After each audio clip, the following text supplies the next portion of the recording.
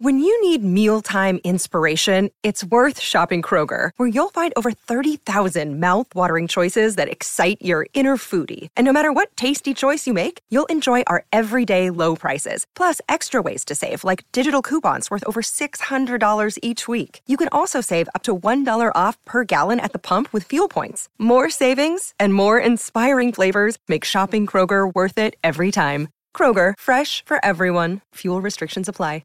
Brandt are experts in agriculture, covering your equipment, parts and service needs to help you succeed in your field. From behind the stumps to behind the mic, nothing gets past Smithy. This is Mornings with Ian Smith on SENZ. Yes, Morena, good morning to you all around New Zealand. First of all, our thoughts go to everyone in Auckland and in the far north as well. Terrible times you're going through. That rain is unrelenting, and the damage it's been causing for us people around the country not experiencing it and only just watching it on television and social media. We really do feel sorry for you, and hope that the damage where you are is minimal and you can recover from it, particularly soon as well. So our thoughts are with you as we get into the show, which of course is in association with Brandt, our local John Deere equipment supplier, the green, the yellow, anything of that high-class machinery that you're interested in finding more out about, then go to your local Brandt dealer and they'll look after you without doubt. This morning, we will start with some football. We're going to talk to Annalie Longo, of course, football fern. She's on the way back from injury, trying desperately to make the cut-off for the Women's World Cup, which is now around 6-7 months away. It is creeping up. Well, I won't say creeping up. It's storming towards us, and those ticket sales and that will be huge. Want to be a part of that. After 9:30 this morning, we'll talk to Steve Davis, world-renowned auctioneer of horseflesh in particular. He travels the world plying his trade, but he's at home at the moment in his own backyard doing what he does best at Karaka. We'll hear from Steve on the wash-up now that Book 1 is complete. After 10 o'clock, Eddie Jones had an interesting press conference, so Logan has burnt the midnight oil, I think it's fair to say, putting together a lot of clips from that. We'll hear from the great Eddie Jones. I'll keep calling him the great. We'll stay in Australia from 10:30 onwards and talk to Nick O'Hearn, former Australian PGA professional. He's been with us before, Nick. And so we'll talk about Rory, shall we? We'll talk about Patrick Reed, talk about Live Golf in Adelaide, which is not too far away either, just by the by. Plenty to talk about with Nick O'Hearn. After 11 o'clock, we'll be with Darren Smith, Hockey New Zealand High Performance Director. How do we look? How are our world rankings at the moment? What's the depth looking like? I think we'll run a rule over that from Darren Smith and just see how that is progressing. A sports desk around about 11:20, a Stump Smithy at 11:30, of course, and that's for $100 today, 100 smackaroonies. And Andy Thompson at 11:45 because it's Wednesday, and that means it's Rural Roundup Day as well.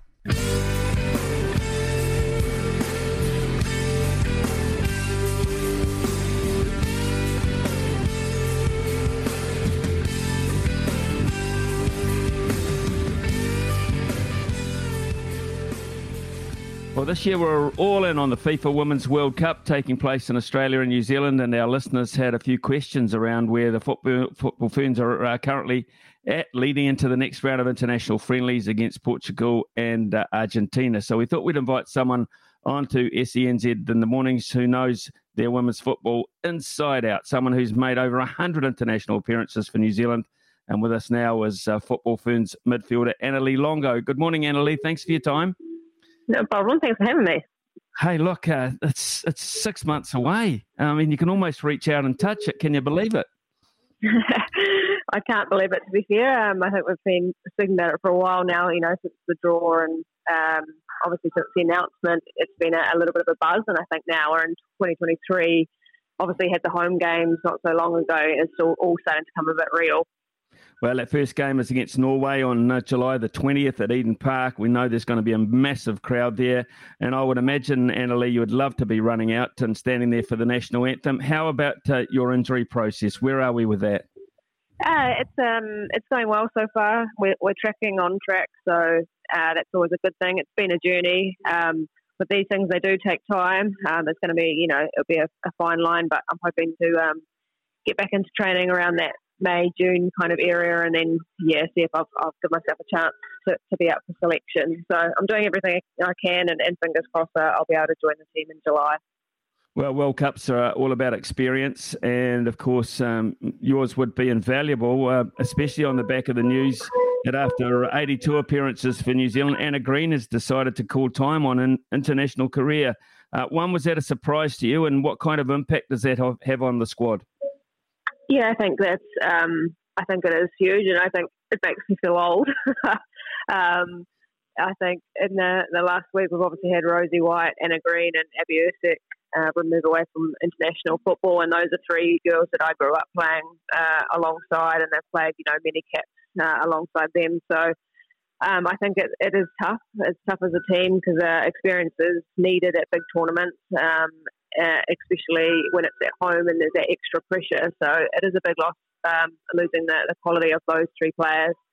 In saying that, I guess we just have to thank them for their contribution. I think, they obviously all created an outstanding legacy, and, we want to keep pushing forward and, just appreciate what they did on the pitch. And I'm sure no doubt they'll be involved in women's football some way, although it not be on the pitch. I'm sure they'll be in the background supporting the group moving forward.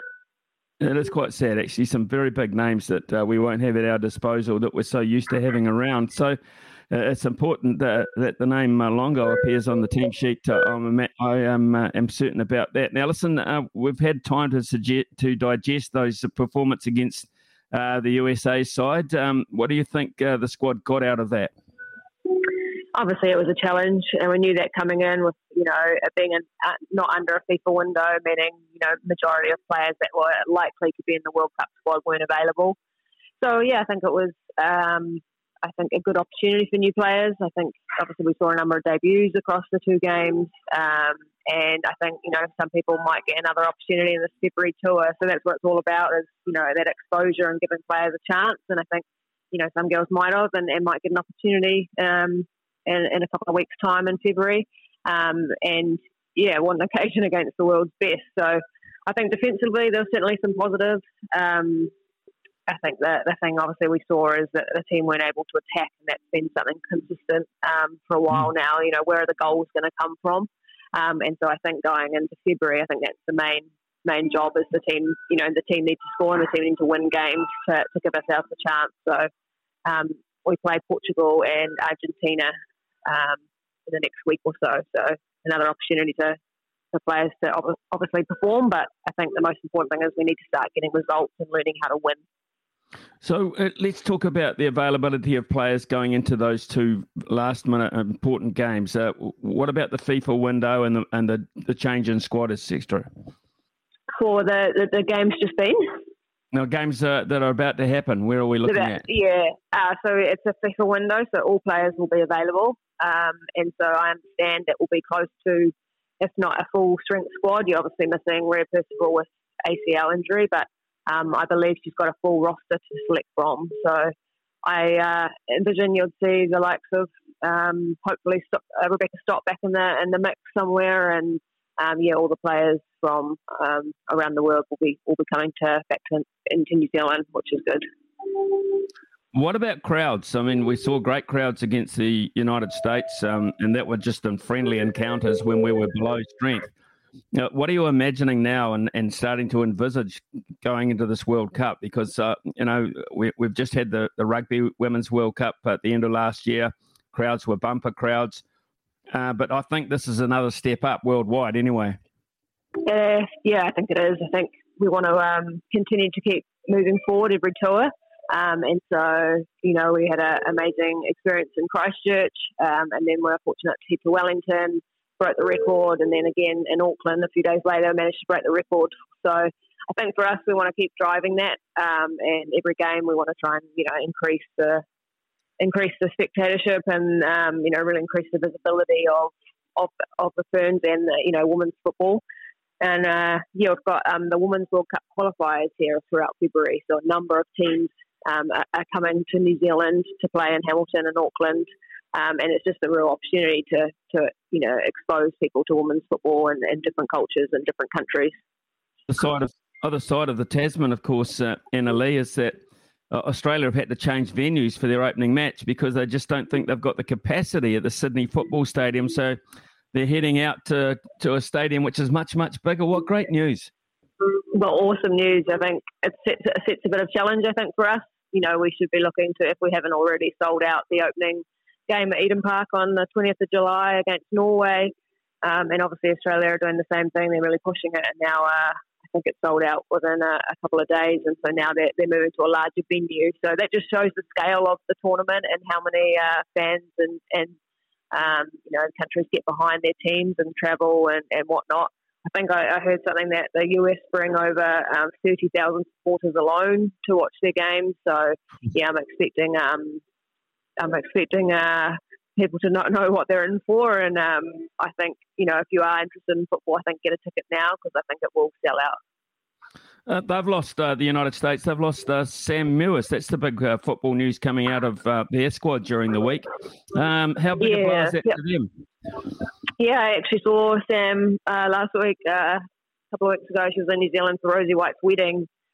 And unfortunately, she picked up a knee injury and, hasn't quite been able to manage and settle it. And not quite sure what it is, so a bit frustrating for her. And she's obviously an amazing player, so a big loss. And saying that she's had surgery now, she's on the mend and recovery. They haven't put a timeline on it, so that's not saying she won't make the World Cup squad. But yeah, at least she's had surgery now and hopefully can start to move forward. And yeah, hopefully we see her back in a US squad because she's such a quality person and player. Obviously, it's a really tough competition to win, but you do have home advantage. What aspirations? I mean, this far out, what would your aspirations be, Annalie, from a squad point of view? Do you think? I think for us, it's obviously win a game, and we want to get out of the group. So that's a goal we've set as a team.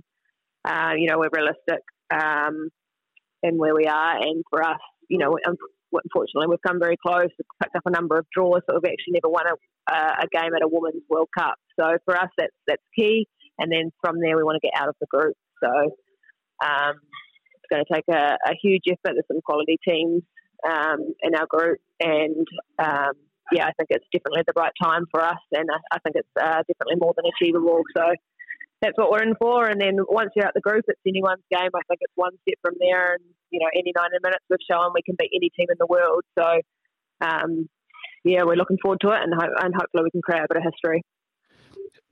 Talking to Annalie Longo, of course, so experienced, came into the Football Ferns squad at the age of just 15 and has played well over 100 matches for the side, but at the moment out with injury, which means we get the benefit of your knowledge and commentary. So you've been keeping a pretty close eye on the Wellington Women's Phoenix team, who have found some good form lately.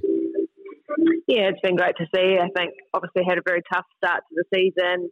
A number of different reasons, I think, but you've finally seen kind of a team come together and gel the last couple of weeks. So they put in a great performance against Canberra and won 5-0, which was a little bit of a shock to everyone except for the team. I think they felt they were deserved and it was coming. And then they obviously managed to back up a pretty hearty performance last week, going down to 10 men pretty early and coming back to secure a draw, which it looks like they were going to struggle. So I think two good performances in a row, and hopefully that can continue. What did you make of the fourth goal against Brisbane? Should that have counted? Yeah. I would have loved a bit of a wider shot. To be fair, it did look like it was onside. And Michaela Robertson's very quick. So, it does make it hard to see. They don't show the best angle. So I think the Phoenix were a little bit unlucky. A bit gutted for them. But, good result in the circumstances, I suppose. Since coming into the Women's A-League, what do you think the Wellington Women's Phoenix side have done for the profile of football in this country? I think it's been fantastic to see. Obviously, we would have loved, wins and results straight away, but I think it's just showing a pathway, and I think you've seen the fans get behind the squad. They've had some good turnouts, especially when it's double headers. You've seen some good numbers get in behind the team. So I think it's going to continue to grow, and I think now, someone like Millie Clegg, come through club football, gone through the National League, now getting her opportunity in professional football and, putting her hand up, possibly a Ferns call up and all those things. So it really has provided the pathway. If we didn't have that, then, would we know too much about Millie Clegg and players like that coming through? No, probably not. They wouldn't have the exposure. So, yeah, I think it's been a great step for New Zealand football and the pathway of players coming through. In terms of the other leagues around the world, and in particular also NCAA footballer, are we still sending a lot of young women footballers over there? And how is the pathway good for them? How do they match up against the local ladies? Yeah, I think it's a very good pathway that something that New Zealand can offer. So you just have to be logical with what school and what you want to get out of the experience when going over to the US. I'm actually heading over in the next few weeks with the New Zealand secondary schools team to play in a tournament in Dallas to get that exposure and play against different teams, and then to have scouts and opposition watch from universities. I'm looking forward to that. And it certainly is a pathway. It's just finding the best fit for the player, and if that's heading over to America or trying to pick up a scholarship, professional scholarship earlier than that. There is just so many opportunities now for female players coming through. Hasn't the landscape changed since you were a 15-year-old making your debut? Yeah, certainly has. I'm a little bit gutted. I'm wishing I could start my journey again because there's so many more opportunities now. And if you'd have said I could play professional football at in your home country, and I'd be like, oh, yeah, a little bit gutted. So I'm so happy for those girls coming through, and then I only wish I had my chance a little bit earlier.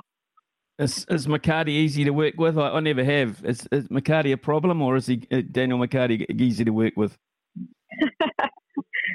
Always a problem. No, he is good. He's good fun. He is a character, and he's very good at what he does. So yeah, it's been nice to work with him, and he does make it fun coming to talk about football and life in general. So he's a good character. Priority number one, Annalie Longo, for you is to get that knee right, eh? It is the priority, and if you're keen on football, come on down. In a few weeks' time, we're in Hamilton and Auckland and see the Ferns, and hopefully I'll be back out there as soon as I can. Good on you. It's been great chatting to you. It's great that you've got that positive thought, and if that's anything to count for, we will see you running out against Norway on July 20th, and that will be fantastic. Thanks so much for your time this morning. It's been invaluable. I've loved chatting to you. All the best. Awesome. Thank you very much. Yeah, 9:25 here on SENZ, and interesting hearing from Annalie Longo there that her fitness is still hopeful, but a win for the Football Ferns at the Football World Cup. First game against Norway will be a tough one. Norway have actually been previous winners of the Football World Cup, along with the United States of America 4 times, Germany twice. So Norway will be anything but a tough, you would imagine, anything but easy, I should say. They'll be very, very tough and very determined. So that might be a hard first outing, but always strike while it's early, and maybe that's the best opportunity for the Football Ferns throughout the World Cup in front of a very heavily packed Eden Park crowd, you would assume. Logan, I just wonder if when Campbell Johnson made his announcement to the world a couple of nights ago, did you realise it would go global? I mean, he seems surprised by the whole thing. I'm not really that surprised because you put All Black tag next to anything in sport and you get a massive drawing audience. So I'm not quite surprised that it went as big as it has. I think perhaps just more the global reach. Like I imagine, there'll be rugby clubs around the world that sort of take notice of this kind of thing. But like you say, you put an All Blacks tag on anything, people will take notice, whether it's a current or a former. I'm always of the belief that once you're an All Black, I'd always consider you an All Black. I mean, it's such a hard road to get there, isn't there? I'm not really surprised either, to be fair, because to me it is such a monumental moment, I should say, in the sport in terms of, trying to stamp out homophobia in rugby. I know, we sort of talked about this a bit yesterday, Smithy, how in women's sports it seems to be a bit more, it's celebrated, it's more welcoming, and I think men's sport is trying to do their part to get there as well. So I think when you have someone like Campbell come out, people will gravitate towards that. It'd be interesting to see if he prompts any more response, or anyone else feels now comfortable enough that he's made that decision himself, whether anything else will follow on from that in terms of other high-profile rugby players from maybe it's not New Zealand, for around the world, because it's hard to imagine that there aren't quite a few around the world who are living with the pain that Campbell Johnson was living with all that time. So good on him. Good luck to him too. And I guess he would feel absolutely fantastic. Would have been doubtful about doing it, but I would imagine he'd feel quite pleased that he has a real load off his shoulders, but also the response, a positive response that he's got from around the world. Very interesting indeed. Football. Newcastle leads Southampton 2-0 at the moment after just 27 minutes, and that means they've got a 3-0 lead in aggregate. That's in the Carabao Cup. And we mentioned yesterday that there was an FA Cup replay going on this morning. It's between Birmingham and Blackburn, and after 42 minutes, still locked up. It's 0-0 between Birmingham and Blackburn. Right, we're going to go to the news, and when we come back, we're going to talk to a man who was clearly the best in his field around the world, and that's Steve Davis, auctioneer extraordinaire, about Book 1 at the Karaka Sales. 9:31 here on SENZ, and it's in a very important time in the thoroughbred breeding world, particularly down here in New Zealand, as we've been making note of on this show for the last 2 days anyway. And we're going to go to the finest auctioneer in the world, bar none. Without doubt, if you've seen this man in action on Channel 263 on Sky over the last 3 days plying his trade, you'll understand why he's simply brilliant at what he does. He is a wordsmith extraordinaire, but in the meantime, he does a terrific job in turning over some of the best horse flesh that we can produce to various people around the world. It's a big welcome into the show this morning to the legendary, for me anyway, Steve Davis. G'day, Steve. How are you? Mate, you're a star for me too. On behalf of everybody, the work you've done. I see you directing yourself, redirecting. So congratulations to you. Actually, I'm just looking at a horse, lot 764, that I'm selling today. And if you want to get someone to buy it for you, be doing yourself a favour. A lovely horse. So, good on you, Steve. Looking the part here. You're always working, and that's the thing, and that's one of the things I want to talk to you about. Over the last 3 days, of course, we've had Book 1, which is supposedly the elite book at Karaka. It's the one with the big numbers attached to it. As such, you've been monitoring the whole thing. These days, the world has changed because it's so much more digital than it used to be. It used to be a handwritten exercise, but you've been able to keep up with it sale by sale. What's your general feel been, Steve, over the 3 days, Book 1? Yeah, look, the good horses have made very good money. There's no doubt about it. The Australians, God bless them, thank you, they're here. We've obviously been underpinned by the likes of David Ellis and Tiako and Go Racing and a few of the other trainers, but it was just great to have the Australians, on deck here, and they certainly picked out the ones they wanted. In terms of relative to reserve, making overs, there were very good prices obtained by horses which met very good competition, and that's just indicative of the stake money that's on in Australia at the moment, Okay, so let's look at the clearance rate. Would New Zealand Bloodstock be happy with the average sale price, the clearance rate, compared to previous years?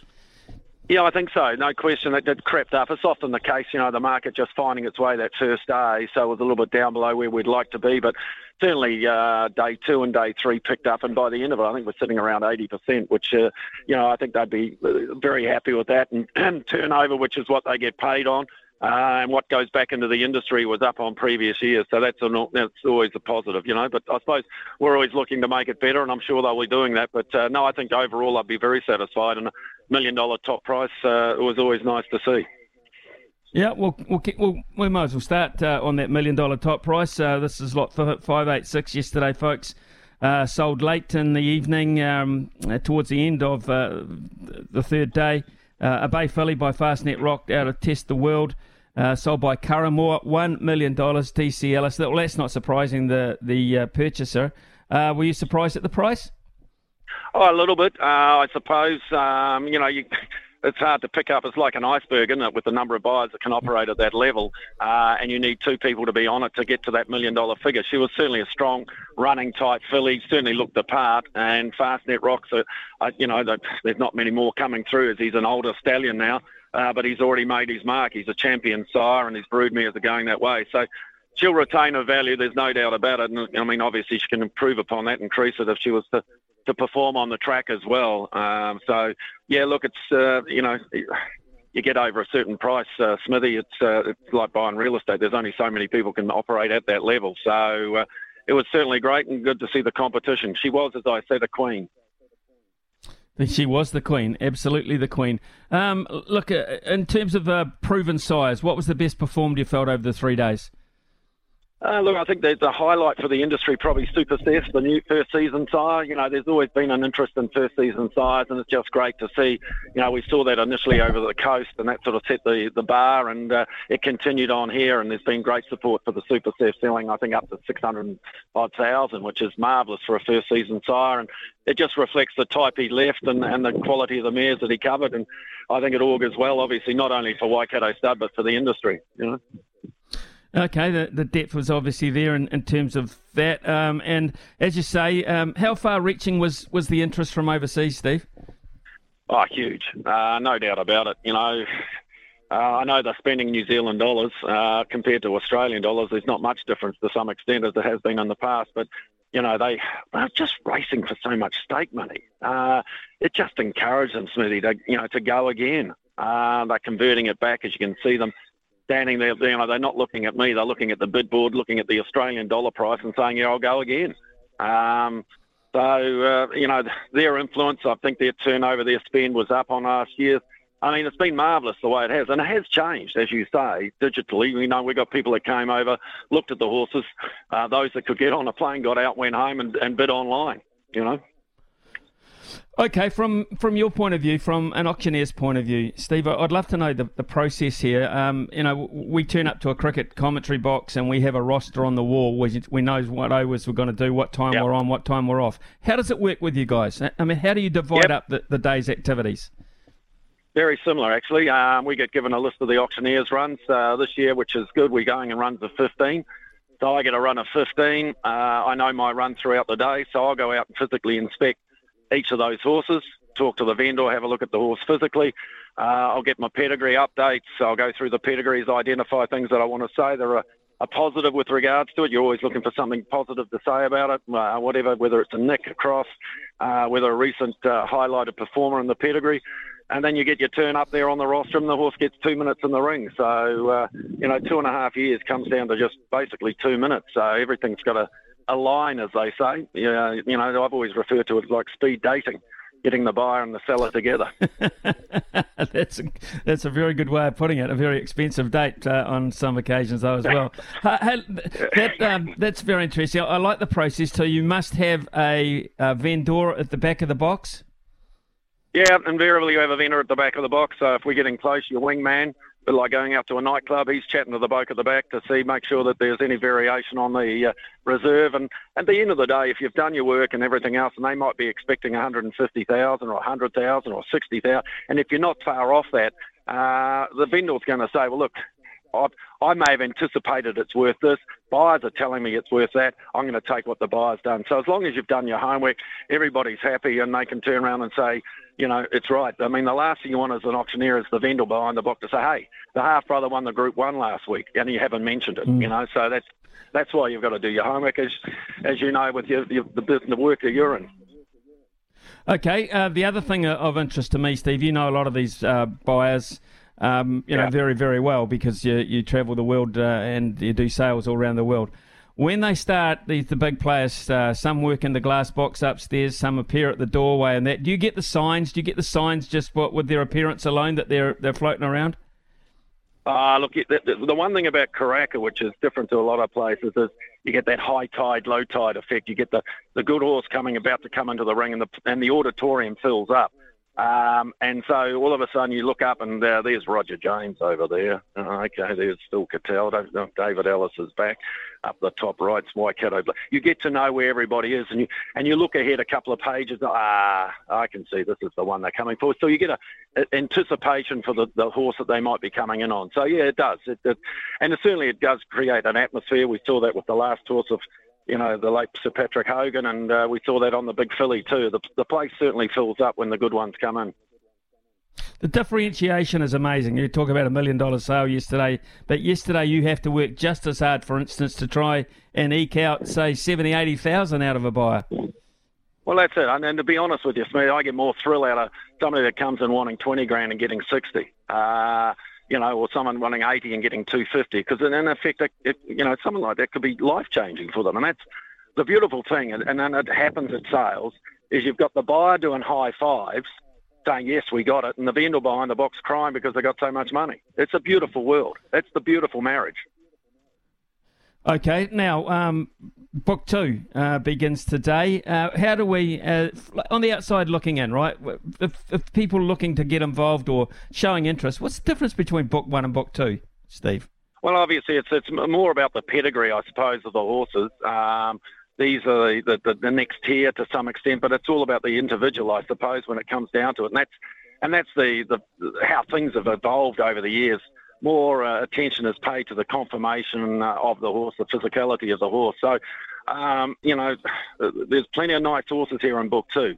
And there's an opportunity that Book 2 pedigrees are the Book 1 pedigrees of tomorrow, so to speak, because they don't come out with stamps on their forehead, Smithy, They don't come out saying, I'm going to be a champion, because if they did that, we'd sell 5, and then we'd have to give the rest away as a job lot. We sell dreams. That's the other thing I always say, Smithy. I never sell horses. I just sell dreams. And there are, 500 and something dreams about to come under the hammer in the next 3 days. One of the most, I think, poignant parts about this particular sale was right from the outset where you now are doing your work in the Sir Patrick Hogan Auditorium. That must have been moving for someone with a history in the industry like yourself and knowing those people so well. Yeah, exactly. Look, the disappointing thing for me, obviously, I was based over at the coast when Sir Patrick passed away, so I was unable to attend the funeral, etc. But no, I think it's a great tribute to the man. He certainly taught me a lot over the years, the various meetings we had pre-sale, etc. And throughout the years, I mean, I go back, I'm old enough to have done the parades with Sir Tristram, So, we're long association, and it's great to see. He has changed the industry in Australasia, if not the world, quite frankly, with his whole marketing approach to everything. He was a leader, and it would be interesting now if he was to start out as a 20-year-old or mid-20-year-old. I think he'd still make his mark because of the way the initiatives that he put in place, which are now replicated by people worldwide. Steve, you mentioned Super Seth before as probably one of the stars of the new size. Do we see the Sir Tristrams coming along these days as well? Is there any prospective Sir Tristrams you can see? Well, obviously we've still got Zavabil here, and he's still kicking goals. That's the exciting thing. And I mean, we've got the likes of Al Manzoor. He left the Derby winner this year. So there's some green shoots, as we say in the industry. Poissy has been going enormous, in particular here, and we just look forward to those horses going across the Tasman. And kicking goals, I talked about the horse I just looked at, Lot 764s by Tavachi. I reckon he's had the best lineup of yearlings this year, Tavachi, and probably selling, if you're buying a Tavachi this year, I reckon you're buying to advantage. Steve, anything perhaps on day one of Book 2 that we should look forward to in terms of a star? Look, I wouldn't say, I've looked through. I've still got about 4 or 5 to look at for my first day. I wouldn't say there's anything I've seen identify as a particular star, but there's some nice horses, very nice horses. And it'll be interesting to see the competition on the top end, just how far they'll go. Do the Aussies and the overseas players, they hang around for Book 2, or is it much more a domestic market? Well, it'll be a lot more domestic, but they can't get out, can they, on the airplanes? That's beautiful. Oh, that's a good. Stuck That here was with a the good weather. move. yeah. Thank you. Look, I don't. I look. Certainly, there are Australians here and staying on, but this is really the playing field for the New Zealanders to step in. You'll see the New Zealanders that are going to be buying yearlings to take back for the 2-year-old sale. So we'll see the colts that they'll identify, and some of the fillies to bring back for the November 2-year-old sale. They'll be active. The New Zealand trainers will be active, and obviously the Australians that have identified good types. So hopefully there's a depth of market, and we'll continue on, you know. The one thing is when I'm here, I like doing smithing and selling. Yep. Selling, Steve, and you're very, very good at it. In fact, you're the best as far as I'm concerned. I love watching it. It's not just informing. No, it's entertaining. I like the spin that you put on it. The banter you have with your prospective buyers, the competition you engender between them.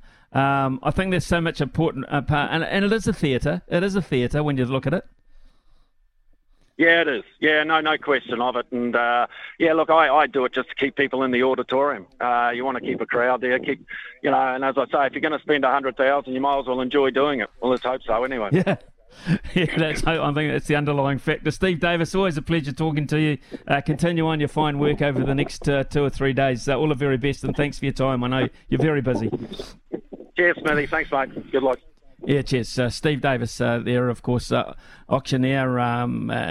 He's a freelance auctioneer, basically, but here at home he's working on behalf of New Zealand Bloodstock, of course, and he's a powerful man, that Sir Peter Vella, isn't he, when you can turn around and say, I've got to keep my overseas buyers here, we better close a couple of airports. Man, if you're that powerful. It's 9:45 here on SENZ. We'll be back shortly. You got to know when to hold up, know when to fold up, Smithy's Multi. Know when to walk away, and know when to run. Bet live on your favourite sports. Download the TAB app today. Well, we're still alive in yesterday's multi because we have got Newcastle to beat Southampton in the Carabao Cup, which is at $1.36. That was on the top of the Sacramento Kings and the Washington Wizards both winning yesterday. So we stand to make $3.50 if Newcastle can hold on and to that 2-1 lead, or at least increase it. Today, though, we're going to stick with the double basketball football theme. And we'll go with the Clippers to beat the Chicago Bulls at $1.63 later this afternoon. Also, quite late this afternoon, the Denver Nuggets taking on the New Orleans Pelicans. They're the favourites at $1.38. The Nuggets will have them. Tomorrow morning, French football, Reims to beat Lorient. Reims to beat Lorient at $1.83. And that will net us $4.11 in terms of today's multi. So all eyes on Newcastle. We've also, in terms of the next hour, of course, don't forget we're talking or hearing from Eddie Jones for the first 15 minutes or so. That'll be interesting. He had a press conference, and it's all talk. We heard that little plug there saying he's the media's dream boy because he creates so much copy with some of the things that he has said, including we're coming for the All Blacks. I'm sure you can hear the rumbling around the country, the nervous All Blacks. The Wallabies are coming. Just because you're in charge, Eddie, doesn't mean to say you're going to win overnight. I promise you that. So we'll hear from Eddie. Nick Ahern at around about 10:30. We'll stay on the Australian theme. Nick, of course, a very accomplished former Australian golf professional. Talk to Nick about the McIlroy-Reid feud, if you can call it that, and what it's meant to Rory McIlroy's golf as being the lead spokesman, really, I suppose, for establishment over the top of Greg Norman. Where does Greg Norman sit now? It's been quiet lately, actually, apart from the fact that they've announced the full schedule, including a tournament in Adelaide, which is in April. So we'll talk to Nick Ahern about that. Later in the show, we'll talk to Darren Smith, the Hockey New Zealand High Performance Director, as well. Darren, of course, is casting his eye over where we're at the moment. Our rankings are slipping, I think it's fair to say, in both men's and women's hockey. What are we looking to do to redress the situation there? Plenty to come throughout the morning here on SENZ. Yeah, talk this morning, remember, with Annalie Longo about the Women's Football World Cup, which is coming up. And I've just running my finger across stuff headlines and things coming up throughout the morning, and as you do, to try and be current. Saudi Arabia's National Tourism Board is reportedly set to be announced as a sponsor of the 2023 FIFA Women's World Cup, a move that has been criticised by Amnesty International UK. The Athletic first reported that Visit Saudi would soon be unveiled as a sponsor of the tournament to be hosted here in New Zealand and Australia in July and August, not that far away. FIFA has invited brands outside its long-term stable of partners such as Adidas and Coca-Cola to sponsor the Women's World Cup as it seeks to capitalise on the growth of the tournament, which will feature 32 teams, of course, for the first time. I think the whole world knows that the Saudis have a poor record with regard to human rights, been widely criticised for using the hosting and sponsoring of sports events and teams to try and enhance its reputation. Those efforts include, of course, the backing of Live Golf, a majority ownership of Newcastle United, who are in action at the moment, and attempts to minimise and distract from wrongdoing through the engagement in sport. Women are actually only allowed to attend football matches in Saudi Arabia for the first time less than 5 years ago. Get that. And the country only fielded a national women's football team for the first time in 2022. Interesting. Keep an eye on that one. Well, okay, so the devil you know, and that is Eddie Jones, the devil we know. Of course, he's going now into his second stint as the Wallaby coach, and he's hit the ground running. Apparently he got all sorts of attention and accolades when he turned up to the Sydney Sevens at the weekend, with photos with children that had never even heard of him. So he's obviously cutting right through everything that Dave Rennie did and said, look, goodbye, Dave, I am here, I am your saviour, look out the All Blacks. So this is an interesting scenario here. You can call in if you like, or you can text in on 8833. Phone number's 0800 150 811. But for the next quarter of an hour, we thought we might just focus in on a press conference which Eddie Jones was the central figure in. And tell us what you think of the reaction to some of the things. Logan, you put this together. What are we going to begin with? What do you think? I mean, he's a man of many words and many promises, so what do you think? He definitely is a man of many words. This press conference went for about 45 minutes yesterday. So as you said, I was burning the midnight oil and listening back to a lot of this. First up, I mean, the massive task ahead. How does the Wallabies, how does Eddie Jones win back Australia? I guess winning helps, but how do you win back fan support, fan loyalty, and really re-energise what lies beneath? Yeah, well, I think, Australian rugby's gone through tough periods before. This is not unusual. If you just look back at when the Ellas came through, in 77 they played for Matraville High, 77 they played for the Australian Schoolboys, went and won everything in the UK. And that set off a movement in Australian rugby, and at that time, there was some time during that time Australia got beaten by Tonga at the cricket ground. And then the Ellas came through and they changed the way the game was played. They changed that spirit of Australian rugby, which was a bit of a mismatch between New South Wales and Queensland, and they changed it back to an aggressive running style of rugby, and they changed the fortunes of Australian rugby that culminated in 84, the Grand Slam, with the world's best coach in Alan Jones. His only competitor is Clive Woodward, but they're having a good go at each other, so one of them will work out who's the greatest coach. And then ended up winning the World Cup in 1991.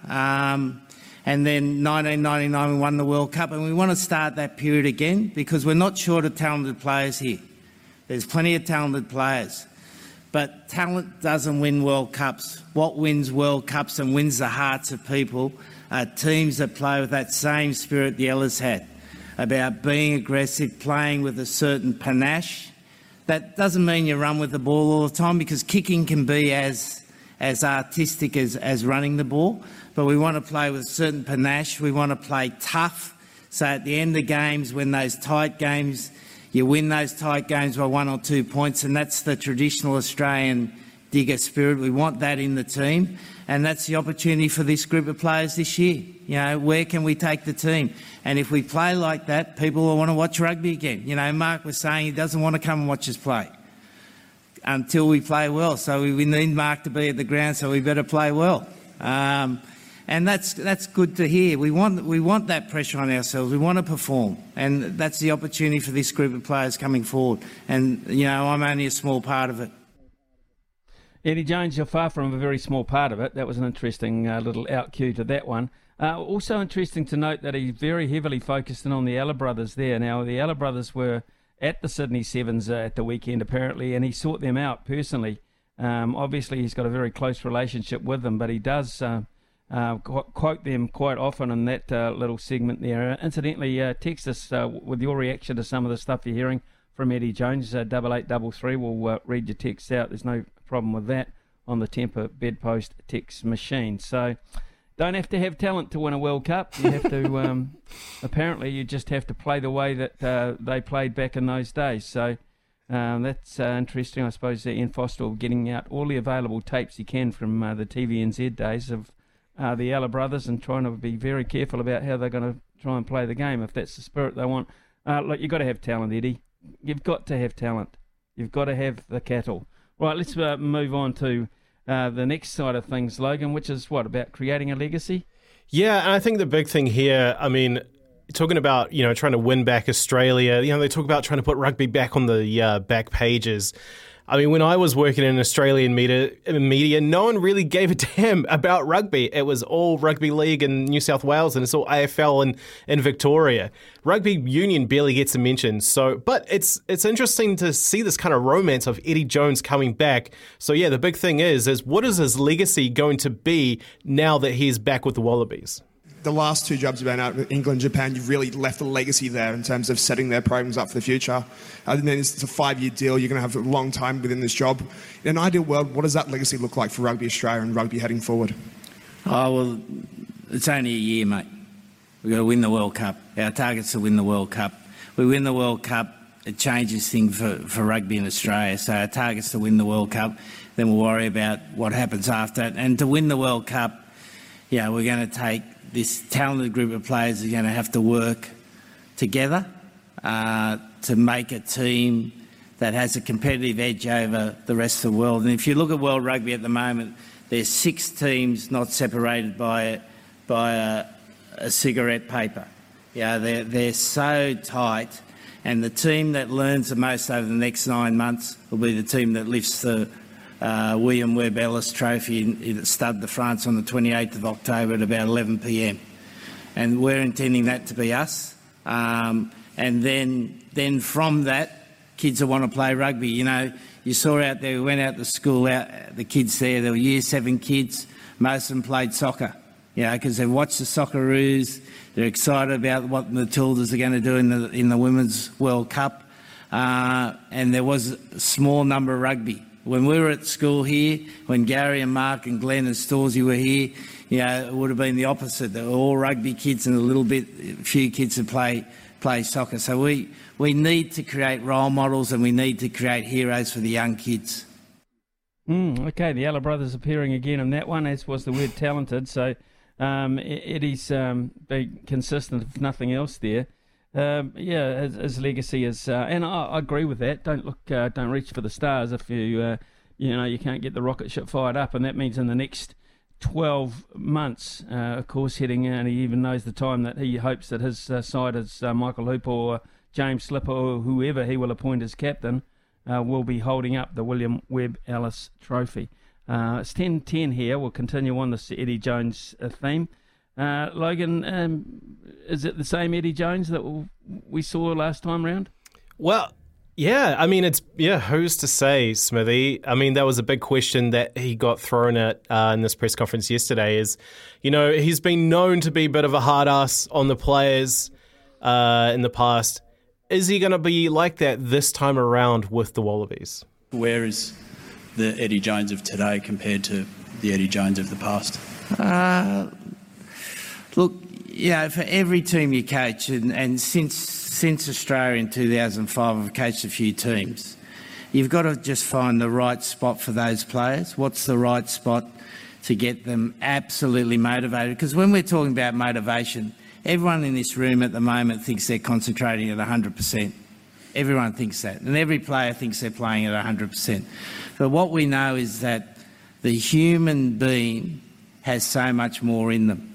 So what we're trying to find is that discretionary 5 to 10% where the ball goes over your head and you make a decision on whether you run hard or you don't run hard. Yeah, that's what we're looking for. And so I don't know how I'm going to have to coach the Wallabies. Whether I'm going to have to be hard, or I'm going to have to be supportive, or I'm going to have to challenge, or what mixture it is until I get the players. What I do know is that our players don't lack talent. They don't lack talent. If you did a World 15 today on talent, you'd have a fair few Australian players in there. Yeah, you just got to look potentially at the back line Australia could have, potentially. Yeah, and you're thinking, is there a better back line in the world? Now, but that does, again, as I said, that doesn't win your test matches. What wins your test matches is that whether you're going to run hard to do that inside clean, whether you're going to go back over your head, whether you're going to chase that kick. And so I need to find the right balance there. And it's not just the head coach, it's the assistant coaches. Because when you think of modern rugby now, and you think of how much work's done to prepare a team, the vast majority of the work is done by the assistant coaches. Now, I've got a role to play, so we've got to find the right level of coaching for those players so they want to give a bit more. They want to give a bit more. Then when they give a bit more, they want to give a bit more again. It's that old thing, Roger Bannister breaks a 4-minute mile. So when he breaks a 4-minute mile, they say at that time, the medical history says your body disintegrates. You can't run that fast. You can't run that fast. Then next year, what happens? 6 or 7 people run the 4-minute mile. The Kenyan breaks the 2-hour marathon. Next day, the women marathon runner breaks the world record. So our players don't know how good they can be, and I've got a role in trying to prod them, sometimes cajoling them, sometimes loving them, whatever word you want to use to get a bit more out of them, and see where we can take them, mate. See how far you can take them, mate. I've got so much more interest now in Australian rugby, I've got to say, and I'm not saying I was disinterested when Dave Rennie came on, because Dave Rennie's such a good bugger. You almost felt like if they beat us, well, so be it. Let's move on. But I feel entirely different now with this rooster in charge. And speaking on that subject, of course, as well, he was quizzed on the Bledisloe Cup importance too. Where does the Bledisloe Cup rank? It's been 22 years or so, 21 years. Is that priority number one, because Australians often compare themselves to those across the ditch? Yeah, no, I think it's pretty important. It just when I was joking there with Googie, it reminded me of because we're playing in Dunedin, aren't we? When we won it, or we retained it, I think we won it, I can't remember. We won it 2021 in Dunedin. And Googie was part of that, and the party we had afterwards was fantastic. And Steve Larkham, who's one of our Super Rugby coaches now, was brilliant on that day. The way he manipulated the space against the Kiwis. And that's a big target for us, because we know as Australians, if we can take New Zealand, then we're in a good position to take the World Cup. So we'll certainly be prioritising that. But again, it won't be the be-all and end-all, because the World Cup is a major tournament. But certainly, we've got a home game against them in Melbourne, where we hope to have a sellout crowd, which will be a great occasion. And we know that the last time the Australians played there, the referee made a difficult decision at the end of the game, and is still recovering from it. And Australia went close, and it's a game. It's a ground, Melbourne cricket ground, where Australia traditionally play well. So that we can get the lead in the series, then go to Dunedin. What a fabulous place to win back the Bledisloe Cup. So that's the picture in the head, mate. Eddie Jones said 2021 there, Smithy. I think he's getting his years and dates a little bit confused. It's been 20 years since they've won the Bledisloe Cup. He's thinking of Carisbrook in 2001. It's been a while, Smithy. Okay. It has been a while. We've been getting texts in as well. As we asked for, and keep them coming in. We'll read them out. Does he have any idea what he's talking about? He says he has a talented group. Also says talent doesn't win a World Cup. Therefore, Australia clearly don't win the World Cup. Nice one, Eddie. You drill bit. You drill bit like that. That's from Brad. Jared, love or hate him, he brings passion and experience to the Wallabies. Maybe Eddie is just the tonic for Australian rugby going forward. You might be right, Jared. You might be right. Certainly, there are going to be headlines out of whatever happens in the reaction to that. Keep them coming in, 8833. Yes, interesting man, of course. It is 10:17 here. We'll continue along this little Eddie Jones line because it's very interesting, actually. And I guess he's been coaching against the Wallabies too, Logan, which is interesting. Yeah, he has. Japan and England. So, I mean, the question is, when you face up against your former team, you probably learn a thing or two about them. And the Wallabies haven't done well on the international stage for a while. So what did Eddie learn from that time? Obviously played against the Wallabies a lot with England in recent years and had a very strong record there in recent times. What areas do you think you were able to expose that you now need to work on to improve the team going forward? Well, it was better than strong, mate. Hey? Come on. It was better than strong. It was fantastic. Look, what we did with England against Australia is really redundant now. It's what the Australian team does now. And, as we've discussed, it's been a tough period, and I think maybe COVID's been a difficult time for Australia and New Zealand rugby, that they were isolated for a long period, but we don't have any excuses now. So it's really important that this Australian team, and we saw on the last tour how many games they lost closely, that defines you as a test team. It's how many of those close games you win. Like when you're playing really well and the opposition are playing poorly, you'll win that game. But it's those games where you're both at about 85, 90%. You get one or two decisions against you, and then the emotional state of the team comes through. Like every team starts a game excited, don't they? Every team starts a game excited. Like you don't see a team walking on the field with their head down, shoulders draped. They all start excited. But it's then the team that is able to cope with the disappointment in the game, understand they're disappointed and then bounce back quickly and work out a way to get back on the front foot. And maybe we need to do that a little bit better, which is not a uncommon thing with teams who haven't been winning. So that emotional state work will need to do a bit on that. 10:19 here on SENZ. You're listening to the new Wallabies coach, or the reappointed Wallabies coach, and Eddie Jones, who is looking at his second stint, talking tough, as you would imagine, talking very positively, as you would imagine. And our last clip is on Eddie Jones and his thoughts on the All Blacks. Hi Eddie, I'm Emma from TV3 in New Zealand. How important is the rivalry between our two countries to you, and what have you made of the All Blacks' performance in recent seasons? Great to have a Kiwi here, isn't it? Just evens out the room a little bit. I'm outnumbered. Huh? No, nice to have you here. Sorry, what was your name again? Emma. Emma. It's sometimes a bit hard to understand Emma, with that New Zealand accent. Emma, yeah.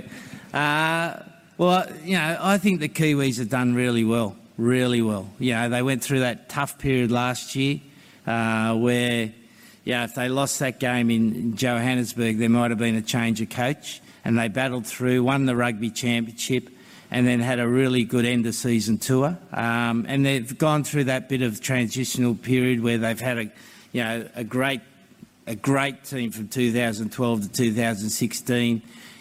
Maybe coming off a little bit 2017 to 2019, and now they've had to rejig the team. So I think they've done really well. They've always got great talent coming through, and I'm sure we'll see that in Super Rugby.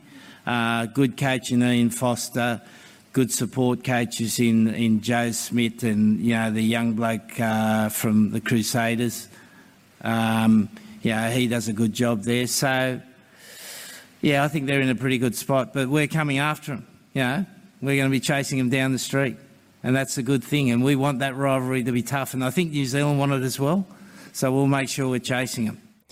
They're coming after us, Smithy, and he's not wrong. We do want Australia to be stronger, for the All Blacks to be stronger. We need that competition, don't we? But I do love the way he poked a little bit of fun at the New Zealand accent. So that rivalry is still there. Oh no, it's great. It's fantastic. As I said, it's going to be terrific in terms of the profile of the Wallabies until they play. At the end of the day, they're still going to have to win under Eddie Jones or whoever.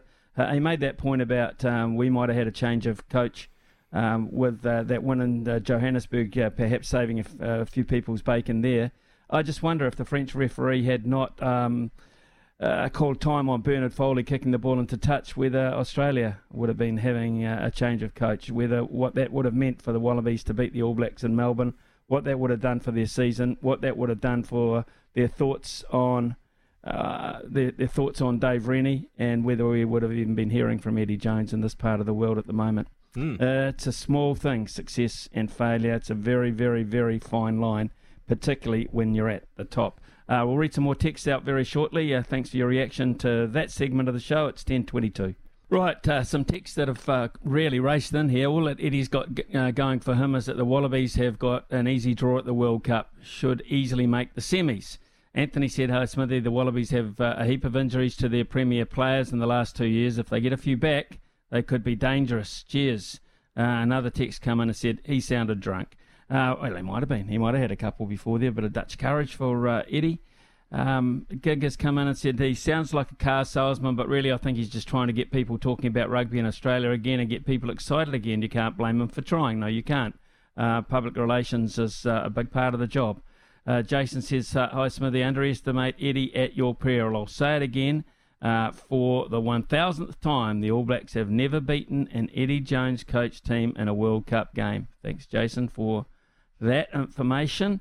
Kenneth Smithy, "I think Eddie and the Wallabies will be a real threat in the Bledisloe and the World Cup. He's done it with England, but he needs all his top players fit and raring to go." Cheers, Ken. I think you're right. I think that's the point that we shouldn't underestimate. If he can get a fully fit squad together, which Dave Rennie didn't have very often, and get them all going in the right direction. Yeah, we know what the Australian does when he's on the front foot, and that means he's very, very hard to stop. Smithy, won't beating the Wallabies be so much more satisfying with Eddie in charge? I'm all for the Australian rugby team getting stronger. Think about the most memorable games against them. Yeah, you're right, Craig. It will be satisfying to beat them, but it will be, I think, very tough. It'll be very, very tough. So we shall continue to monitor Eddie Jones's progress and have an ear on any kind of press conferences that he might have coming up, because they're a load of fun and, of course, also a prompt reaction. It is coming up to 10:30 here on SENZ. After the news here with Araha, we'll hear from Nick O'Hearn, of course, a very accomplished former Australian PGA pro, world pro actually, not just Australian PGA, he was all round the joint. And of course, he has got his own show on SEN starting up again shortly. Well, Rory McIlroy is back in the headlines for being exceptional on the golf course yet again, putting all the noise behind him, and that his rival Patrick Reed created with a tee toss. The Irishman sunk a mid-range putt for birdie to defeat Reed by one shot and avoid a playoff at the Dubai Desert Classic. It's just the kind of thrilling excitement golf needs right now as we enter into a new calendar year, and it's my pleasure to welcome back to our show former Australian PGA pro Nick O'Hearn, of course vastly experienced all around the world. Nick, it's always a pleasure to have you on this early in the year. Thank you for joining us. No problem, Smithy. It's great to chat again.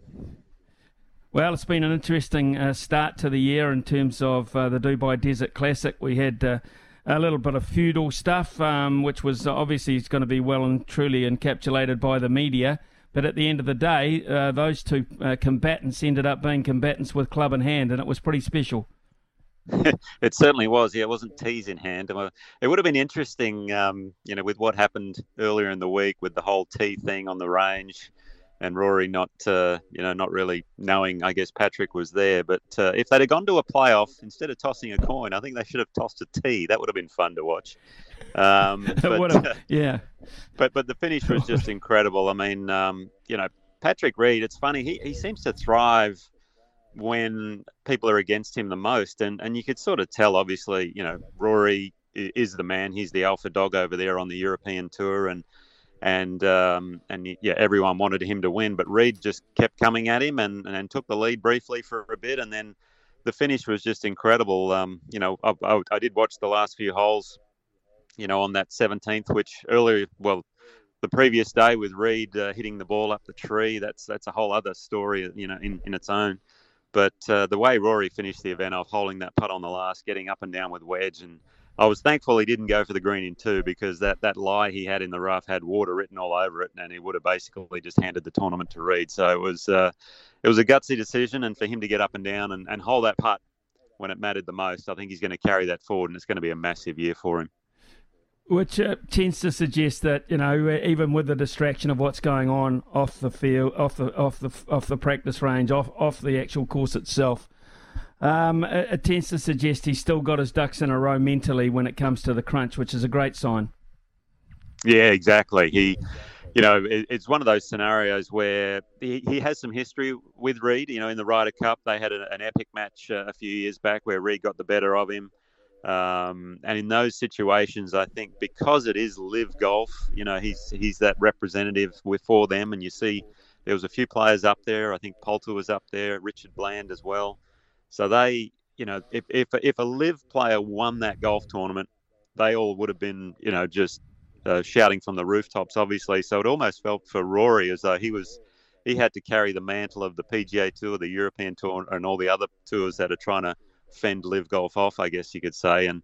And for him to come through in the clutch like that just showed his mettle and his steel. And I'm hoping he can carry it through to the majors, because it would be fun to watch him win another major or two. Oh, look, he's got to be. He'll be the bookies' favourites, you know that, going into the first of them. Without any doubt at all. Hey, Nick, also a great start to the year on the traditional tour for Jon Rahm. Brilliant start. Yeah, he's been incredible. He won. He had one stage, well, up until last week at Torrey Pines. You know, he was coming second going into the final round. He'd won 4 of the previous 6 events he played, and it was almost a case of, well, I guess he's going to win another one. And when he didn't, he kind of fell away. You thought, wow, that was a bit of a surprise. But it just goes to show how hard it is to maintain, you know, that sort of level and that sort of form for a long period of time. But he obviously has over the last several events. But he's a force to be reckoned with. He wants that number 1 ranking. He sort of spoke about, you know, what does he have to do to get that ranking? He's won 4 of the last 6 and he's still not up there. Obviously, Rory's got that title at the moment, but it was a great event at Torrey. Max Homa played some incredible golf, and there was drama all over the shop with, you know, the leader Sam Ryder wearing, I guess, what you could best describe as tracksuit pants or something like that with joggers. There's a lot of stories going on in golf at the moment. It's fascinating. Well, Max Homa is one of them, and of course, when you have defections away to live golf, and we're talking some very, very high-profile players, you need the next level to come through. Max Homa is, I think, is probably even better than that. I mean, his record too is starting to be fashioned in a really classy way. Oh, it is. Yeah, that's his 6th PGA Tour win, and I think the 4th in California. So I heard them call him the King of Cali. So, and he's a great personality off the course. If you get the chance, follow him on Twitter, because some of the comments and a lot of the things he posts are very funny and quite sarcastic, which is sometimes a little unusual for Americans. But he's one of those persons that has that gene, and his golf swing is just absolutely pure, and it's kind of one of those swings where you go, well, how does this guy ever play bad? So very quiet, goes about his business on the golf course, but the proof is in the pudding, and his next step is really to contend and probably win a major. One of the good things from Patrick Reed's point of view has been one of the talking points and the stumbling blocks for live golfers is the accumulation of ranking points. Of course, Rory picking up the bulk of them in Dubai, but for Patrick Reed and for live golf, that has been one of the issues.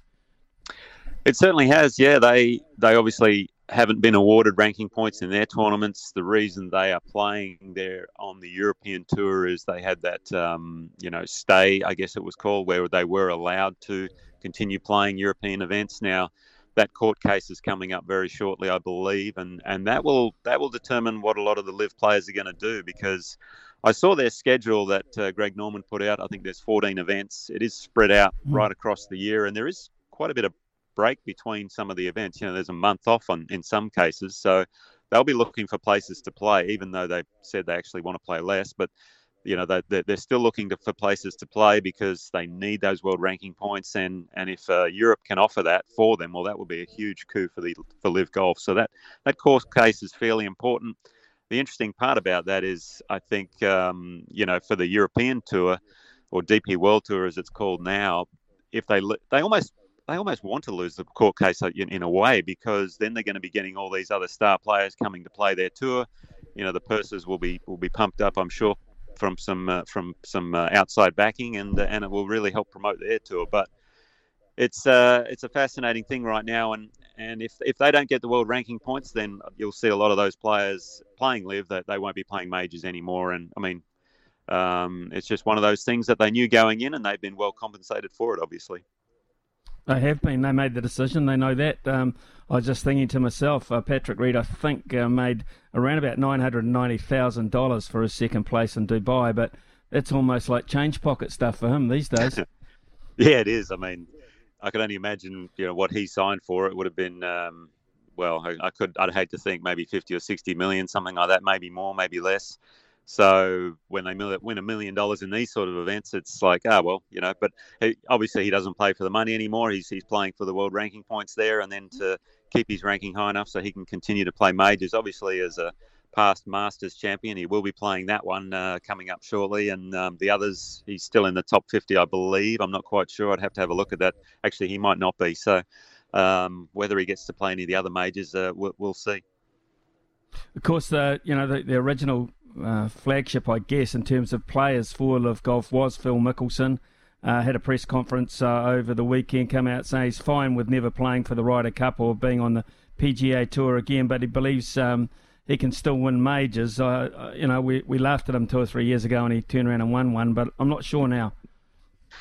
No, I think that side of his career is probably over, unless he's obviously working as hard as he possibly can. Maybe that we don't see, but he's in a way, whenever I watch him in an interview now, he's become a bit of a shell of his former self. I mean, there's been a lot of obviously, talk in the press about what he's done and everything there, and the controversy he's caused, and maybe he regrets his decision of what has happened. His legacy is certainly tarnished through all this, but he'll continue to be Phil and say some things that people won't agree with, and he did look pretty gaunt the other day when I saw him. So maybe the stress has taken its toll. Nick, you mentioned the tournaments worldwide on Greg Norman's new schedule, one of which you guys host in Adelaide on the 21st to the 23rd of April, which is not that far away, to be perfectly fair. Have you engendered or heard of any interest around the joint for this? To be honest, I haven't. No, we all know it's coming. As far as Cam Smith spoke about it, I guess at the end of last year, saying there was going to be an event, and obviously they're in Adelaide. Wade Ormsby is an Adelaide boy, so he'll be looking forward to coming back and playing there in front of his home crowd. We've been told all the tickets have sold out, so there obviously is some interest, but I've never kind of believed what Live Golf has said at certain points, obviously. So I think for Australian fans, it'll be great because, you're going to get to see some of the best players in the world, formerly best players in the world. Whether they are now is another question, but we're still going to have Cam Smith, Mark Leishman, Wade, obviously, Matt Jones in the Aussie contingent. I assume Jed Morgan's going to be playing as well. And then when you have the likes of, Dustin Johnson, Bryson DeChambeau, et cetera, Louis Oosthuizen, it's going to be fun for the golfers there, for the crowds there to, watch those players again in full flight, because it's probably the only opportunity every year that they will get that. So in that sense, it's a great thing for golf here to really get the buzz going for the youngsters. When you name names like that too, Nick, you can understand why it would possibly be a sellout, because that kind of field, even with all the golfers over the years that Australian tournaments have been able to attract, that would be the most high-quality field of golfers, I would imagine, ever seen on Australian soil, regardless of the way you feel about the competitions. Yeah, true. Well, it'd be close to, it'd be up there. I mean, in the halcyon days of, when Greg was playing here in the 80s and 90s, and we used to have Faldo and Monty and Langer and those players come down to play. Obviously, that was some incredible fields as well. With the President's Cups we've had, with Tiger coming down, that 98 one, and then also, the recent one we had as well. They're probably the best fields we've ever had down here. This will be a bit of a mix of that, I guess you could say, but with obviously a lot the homegrown talent thrown in, and funnily enough, there'll be quite a number of names that people will have never heard of, and maybe they'll start following them in their career. There's probably 10 or 12 players on that Live roster that I actually don't know myself, and I follow golf pretty closely. So it's certainly a mixed bag, and you're going to have that, that top 12 to 15 players that everyone does know, and they'll be fascinating to see what their game's like and how they're still playing, which is great. Will you be showing any interest in the Netflix series Full Swing? Yeah, I'm going to watch that. Actually, it'll be fascinating. I mean, it's not done by the PGA Tour, so it's going to be that that non-biased view, I guess you could say in some cases, and obviously the Live players is not done by them, so it's an outside source that filmed everything. And what I've heard, it started before Live Golf, and it sort of shows everything going through as to the beginnings of that. I have a feeling it may not paint them in the best light for what happened in certain instances, but it'll be great viewing. And I've started watching the tennis one, which has been quite interesting as well. Obviously, the Drive to Survive, the Formula One was great. Netflix seemed to do it really well. So hopefully this golf one lives up to all the expectations. Well, speaking of stars, of course, that brings to mind Pebble Beach Pro-Am this week. It's an interesting one where the pros share the limelight with a number of celebrities getting into the business end of the tournament anyway. Nick, over the years you would have played in many of these type tournaments. Can you tell us about any of the celebrities that you played alongside?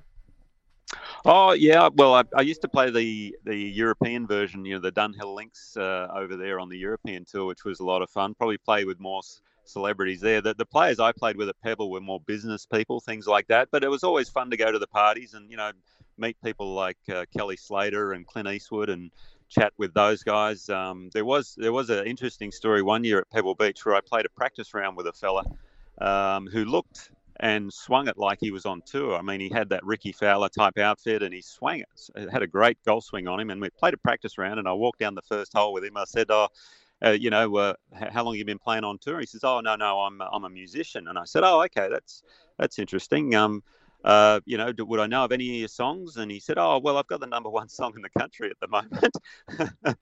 I didn't actually know who he was. He was a country singer by the name of, what was his name again? See, I can't even remember it now. It was like Josh Allen or someone like that. But it was quite comical at the time. But I said, I'm so sorry, I'm not a country guy. But anyway, that was a lot of fun. And I ended up playing with one of the characters from Seinfeld many years ago, Mr. Peterman, John O'Hurley. He was quite a laugh. And played with some cricketers over my time as well. Steve Waugh at the Dunhill Links and things like that, Ian Botham. So it was a lot of fun, those Pro-Am events. I really enjoyed them. The only issue I found with them, especially the Pebble Beach one, is they took so long. They're about 6-hour rounds because a lot of people wanted autographs, so the amateurs would always be off signing, and you want them to move on. Yeah, I suppose at times it would be frustrating, but that's part and parcel of the trade, and of course sponsorship and those events is crucial to those tournaments. You mentioned the Dunhill there, which reminded me, of course, that our very own Ryan Fox won it towards the end of last year. We're hoping for big things from Ryan Fox. He played with a bit of a stomach virus at the weekend in the final round, which wouldn't have helped. But he's got his entry to the Masters. He received that. So he's looking for a big year, and we're kind of hoping for big things too. Yeah, no, his year last year was incredible and was rewarded. I think he received that the Seve Ballesteros Award as well just recently, I saw, which was fantastic for him. I mean, Seve's obviously an icon of the game, but Ryan had an amazing year with the wins, and he had several close run-ins as well. And I saw he posted the Masters invitation on social media. When you get your first one, it's always fun, and I think for him, importantly, he needs to get over there early before that week and have a really good look at the golf course, because with his length and the way he plays, his style of play, I think he could do really well around there. And it'd be great to see him contending in majors this year as well. He's certainly a star at the moment. Nick O'Hearn, always great to catch up with you. We look forward to the year of golf. Hopefully we can catch up with you as it progresses, particularly around about April. I'd love to hear what's going on around Adelaide at that time firsthand. Nick, always fantastic. It's a privilege to talk to you every time. Thank you very much. No problem, Smithy. All right. Look forward to next time. Cheers. Yeah, cheers. Nick O'Hearn there, of course, fantastic Australian golfer in his own right these days, working more in the media, casting his eye over all the tours around the world, which he was instrumental on many of them himself. It's 10:48 here on SENZ. Just time to catch up with Pip Morris before our 11 o'clock news. Pip, Greyhounds Palmerston North today. Pretty quiet on the sports front, though. Certainly is. Good morning to you, Smithy. It's, Roger and I have come up with the same best bet at Palmerston North. A Power Star in race number 1, $2.70 over the distance trip, really liking him. And you just quickly on the sports, the best backs as far as the basketball goes today, 3.3 thousand has been put on the Clippers head-to-head at 163 and 1.2k on total points over 210.5 at $1.85. And don't forget to, the team's up by 12 at halftime, will pay you out TAB as a winner if you are leading there. So a nice incentive to have a look at the basketball odds today, Smithy. Thanks very much, Pip. Very quick this morning. Thank you very much for that. After the break, we shall be talking hockey. Hockey, yep, with Darren Smith. Can't wait. Back shortly. It's 11:03 and we're going to talk hockey now with both our men's and women's Black Stick sides in action over recent times. The men got as far as the World Cup quarterfinals in India, while our women's side took on Spain in Tauranga, losing 2-1. Now the game rained out, unfortunately. Darren Smith is a man who's been around the game as both a player, coach and currently the high performance director at Hockey New Zealand, and he joins us now. Good morning, Darren. Thank you for your time. G'day, Smithy. Good to talk to you. Okay, let's focus on the men, I think, to start with, because their run at the World Cup was pretty handy, including knocking out the hosts in a penalty shootout. What were your feelings then? Oh, I mean, it was a fantastic World Cup to follow. Tough pool, so we were in with Chile, Malaysia, and the Netherlands. We lost to the Netherlands in the end. We actually lost to Malaysia in a pretty tightly contested contest. So both teams have got quality to them, and Malaysia got that one. And then we beat Chile, so it meant we crossed over with India in a knockout match, and the guys played really well in front of a big home crowd in Bhubaneswar, and I thought we handled it well and took our chances, defended particularly well, and were always a threat with our pace and ability going forward. So knocking India out in India was pretty fantastic. And then against Belgium, we had our moments as well, and they come with a heck of a lot of quality in that quarter-final. So we couldn't quite get past them, but there were moments where we played well. And this is a young group as well, so it was good to see some nice performances. So how developmental is it, shall I say, for want of a better word, at the moment within this group? You mentioned young, and an experience. So what's it going to take to start turning those results around and getting bigger scalps on a more regular basis? Yeah, it's an interesting one, I reckon. I think we're sitting amongst a few sports where you feel like you're being reborn a bit out of COVID.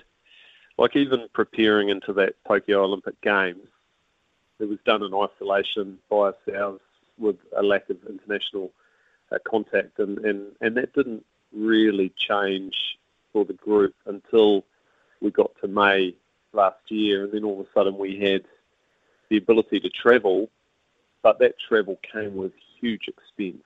The cost of airfares, the cost of accommodation, just actually getting out of the country to be able to play internationally just hit you from a bank balance perspective. So it's been a bit of a grind over 2022 into preparing for this World Cup.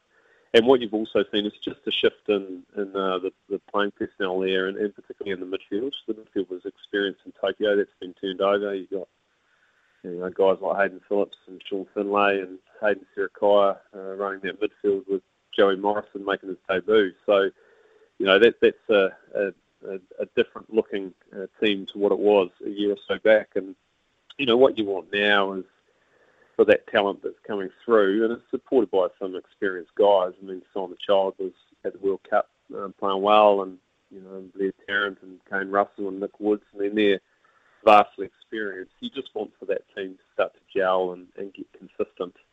And once you have that consistency, it's a bit tougher to beat, and things start to flow your way a bit more. Darren, how much hockey are our men in particular playing away from the international scene? Well, not too bad, and it's an area that we're looking at hard from a elite domestic perspective, just to make sure that the players that are sitting just beneath the Black Sticks, but also the Black Sticks players, are able to get really good level domestic competition. So we're looking at that hard and how we go about that. We've got quite a number of the men and the women playing professionally in Europe. So that's an extremely high level, and they get to live and breathe hockey. And then in between those European windows, so they'll play professionally in Europe for 5 months. In between that, that's where the largest amount of content of our Black Sticks is. That's where we play most of our test matches, or when we have most of our contact days. So for a Black Stick, they're getting a high amount of hockey most of the time throughout the year. And then what we have to make sure is that the junior Black Sticks, or the pathway, and the elite domestic game is an area that we can just get a bit better, so that we're getting that pathway fed with good hockey as well. It's interesting, actually, because with a lot of sports, you look at our youth, or those players who are perhaps at university level age, head to America, of course, and go through the NCAA college system there. Are there any like pathways for hockey? So you can go to America for female hockey. So field hockey's got scholarship opportunities in America. So some of our Kiwi athletes head up there. What we try and do is, as you come towards the end of secondary school and come out of secondary school, we try and have our junior Black Sticks and those national programs humming, and have plenty of opportunity for a broad amount of players. So not getting too specific in our selection initially in that junior Black Sticks space. And you're talking about 17, 18, 19-year-olds that are starting to think about whether they want to be a top hockey player. Once they start to look into the Black Sticks, or they get the opportunities with the Black Sticks, that's when the European contracts start to be an option for them, and some of them will take up that. But there's also some people that want to study and finish their tertiary education and remain in New Zealand. And for both pathways, we want to be able to facilitate them. So if you want to play professionally in Europe and be up there, we want to be able to make sure that you're monitored and looked after, and you're part of the Black Sticks. And if you're here in New Zealand, we want to make sure that you're getting top competition and be able to prepare to play well for the Black Sticks. So there are those opportunities, Smithy, overseas, and it's just the right ones, and whether you go there or whether you base yourself here. Right, okay, let's look at the Black Sticks as such. Right, after the World Cup, ranking is now 10th. Next goal, of course, Olympic qualification. Tell us about the pathway looking towards that from here on in. So both programs are the same. So they go into an Oceania Cup against a tough opponent. So the Kookaburras and the Hockeyroos are the national teams in Australia. So we'll play them here in New Zealand in August, and that'll be winner takes all. So last time that happened, it was in 2019 for the Tokyo Olympics, and the Kookaburras, the men for Australia, beat us, and for the women, the Black Sticks beat the Hockeyroos. So we'll match up in August. If we qualify, great, we're in. So continental qualifier, get to go to Paris. If we don't get that, then there's going to be 2 8-nation tournaments that will take place in January 2024.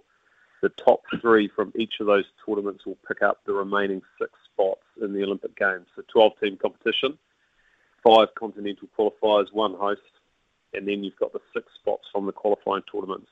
We will bid to try and host one of those qualifying tournaments. So if it is required, then it would be great to have it here in summer in New Zealand.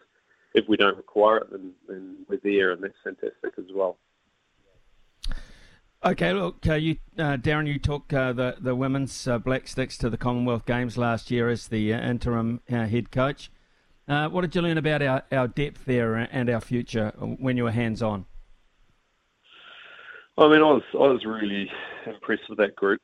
I took it up pretty late and got the opportunity to coach them in that Trans-Tasman series in April, and I was impressed with the group that were there, and then I thought we were reasonably successful through the two tournaments, although, when you get to the Commonwealth Games, you get to those semi-finals and third and fourth, you want to have a medal, and we finished fourth, which, for us is a bit disappointing, even though I actually thought we played some good hockey, and what was happening on the pitch wasn't disappointing. Not getting a medal is. So, I was really pleased with what came through that group. There was a decent sort of turnover from Tokyo with players, and so some of our very best weren't playing in that group. They'd either retired or weren't available, and so we were able to bring through some players, and they actually performed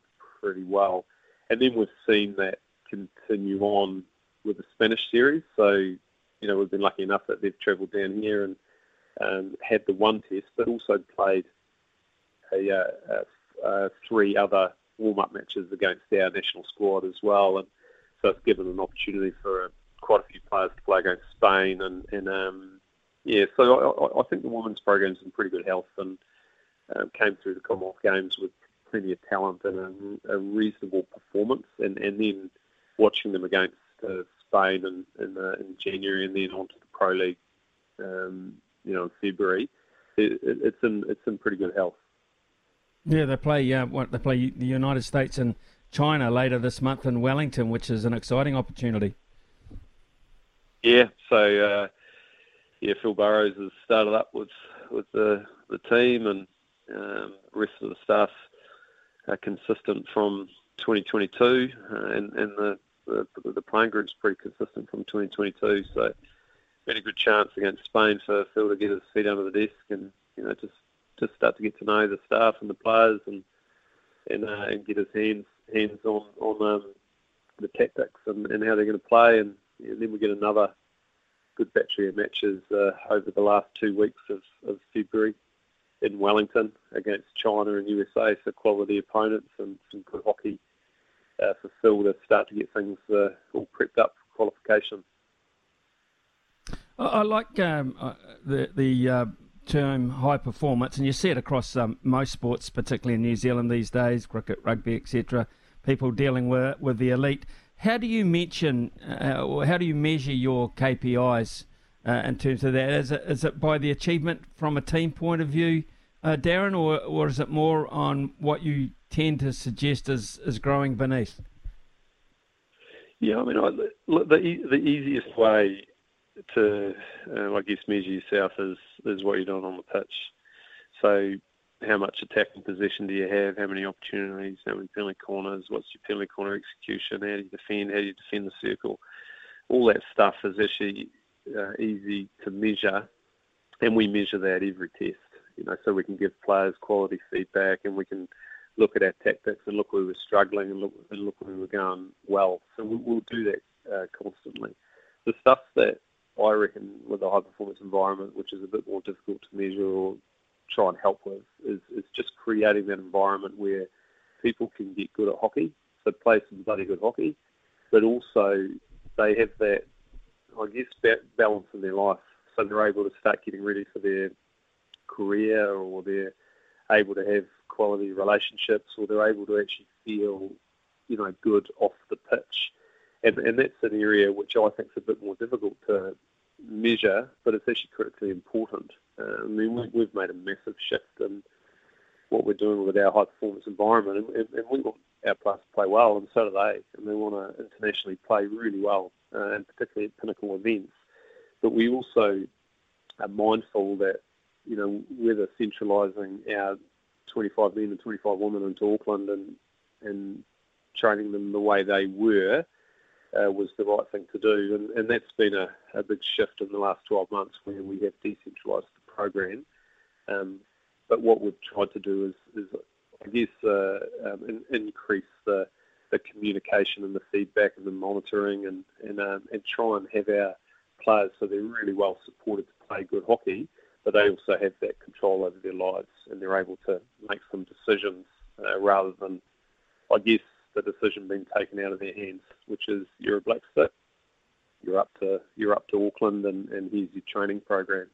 So I reckon it's an interesting one, Smithy, and one we're really grappling with and trying our hardest to put in place, where we're able to, I guess, measure our environment a little bit more and marry that up with the thing that's a bit easier, which is measuring hockey and whether you're doing the outputs in hockey to win matches. So it's a long-winded answer, I reckon, mate. Like I'm finding a lot of my time is just spent at the moment just trying to grapple with that and just try and set the environment for the future. Very challenging indeed. Quite clearly, though, that Black Sticks brand is etched within you, mate, with a proud history of it. By and large, we look at hockey and we think Commonwealth Games, Olympic cycles, which are 2-year cycles, etc., like that. Yeah, how hard is it in those in-between times to try and attract people, sponsorship, etc., to the sport? Yeah, I mean, I reckon, look, you're working bloody hard, and I think, there's a fair few sports that are resetting after COVID and trying to, just figure out what the path is forward, and we're no different. Like the Commonwealth Games, fantastic tournament, and we've got a rich history in performance in the Commonwealth Games and the Olympic Games.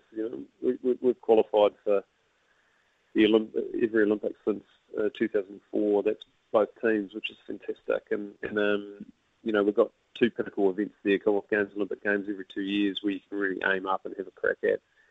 The Pro League has helped us, so the Pro League gives content to us to be able to attract, fans and also sponsors.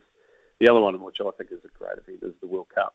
The men's just completed it and the women completed it in late June, early July last year. So it's another pinnacle event for hockey. So hockey's it's full of health in terms of what's offered internationally and playing the game.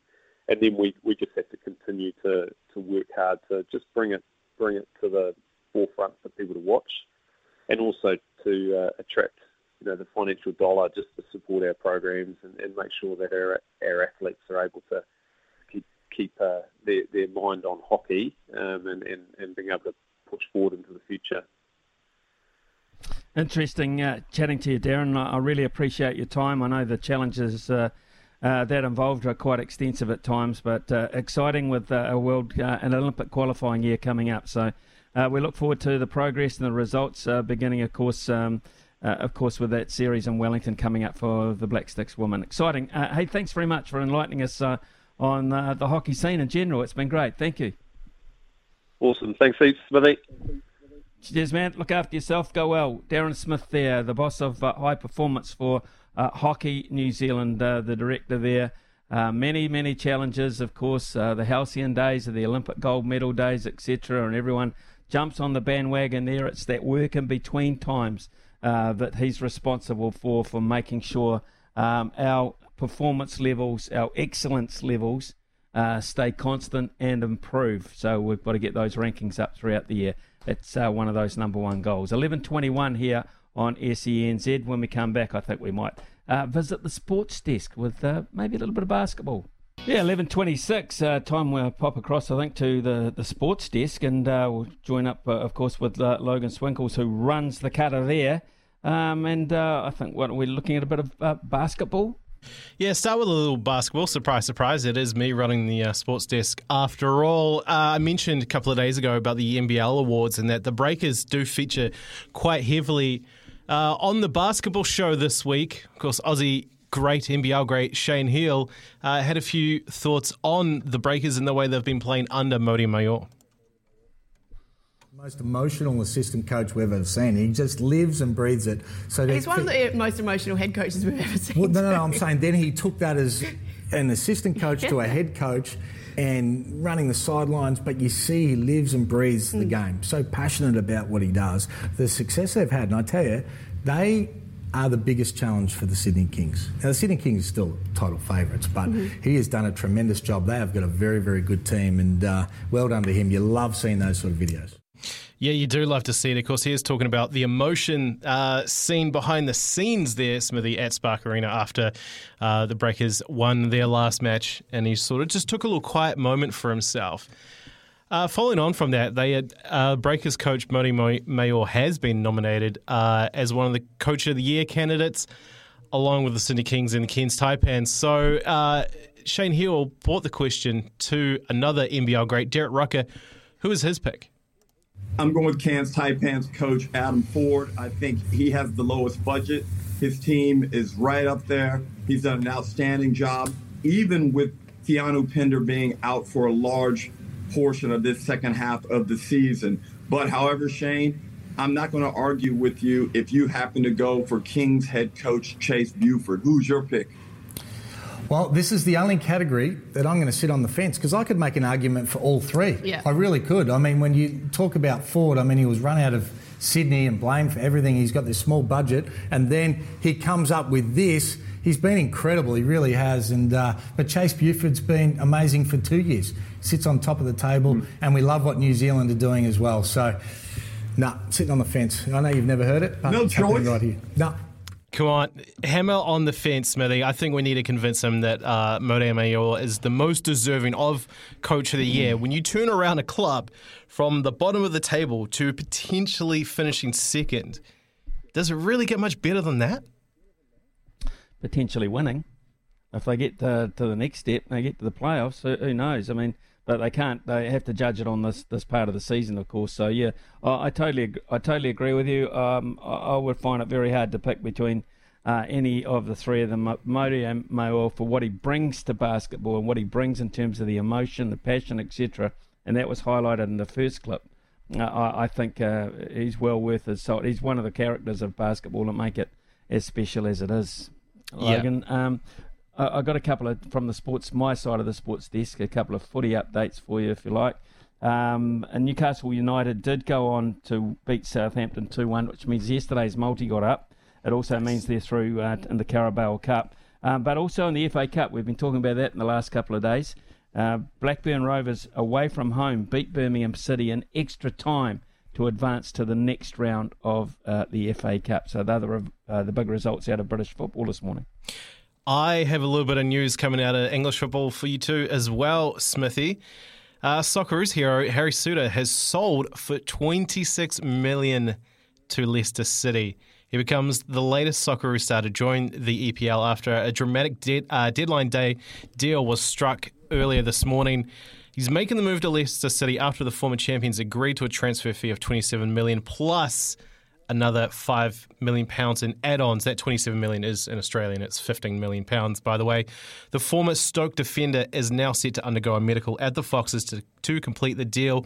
Leicester were facing opposition to sign the Aussie 24-year-old after his impressive showing at the World Cup in Qatar, where Australia reached the final 16. The BBC reports that Dundee United, Souttar's former club, will receive up to $5 million as part of previous add-on clauses inserted into the deal that saw him join Stoke. And Leicester boss Brendan Rodgers is also looking to pull off several other high-profile deals on the final day of the transfer window. And elsewhere, Smithy, Italian midfielder Jorginho is officially making the move from Stamford Bridge to Emirates Stadium. He leaves Chelsea after 4.5 years. Arsenal manager Mikel Arteta had this to say: Jorginho is a midfield player with intelligence, deep leadership skills, and a huge amount of Premier League and international experience. He's won in his career, but he still has the hunger and huge willingness to contribute here. We are so pleased to sign Jorginho and welcome him and his family to the club. So now he moves to Arsenal, Smithy. Who's the last famous Australian Harry to play in the Premier League? Oh, gosh. I get a mind blank right now. Okay. Well, you won't be winning Stump Smithy, which we're promoting now as well. Harry Kill, actually. That's Harry the Kill. one. Remember Harry Kill? Yes. Okay. It's 11:32 here on SENZ. Yes, it is time for you to call us. 0800 150 811. Robbie's on the phones today, and Logan will be hopping across from the sports desk to the quiz desk to make sure that we run the cutter. Because I'll tell you why. We're up for $100 this morning, $100. In the meantime, here is the news with Aroha. Ian Smith's had a good match here. Stumped by Smithy. Ian Smith really is top class at his job. I will say, Smithy, before we get into Stumped here, where there's a $100 TAB bonus bet up for grabs, I probably need to arrange my button bar a little bit because I have right above the Stumped Sting audio of you from last year singing Country Road. Now, I wouldn't want to play that accidentally, would I? No, you wouldn't. Absolutely wouldn't. In fact, I thought that was embargoed by now. I would have thought there was a ban on that. And in fact, what there is a copyright on it. So from now on, and any time it's played, I get buckaroos. Now, I don't know who's going to pay it, but I get money every time it's played from now on in. Speaking of money, who's in line this morning for us, Logan? Right. Well, I'm not paying your royalty checks, mate, so I've just deleted it. Fair enough. First, at the crease, we've got Kyle from Whangarei. Come in, mate. Are you staying high and dry?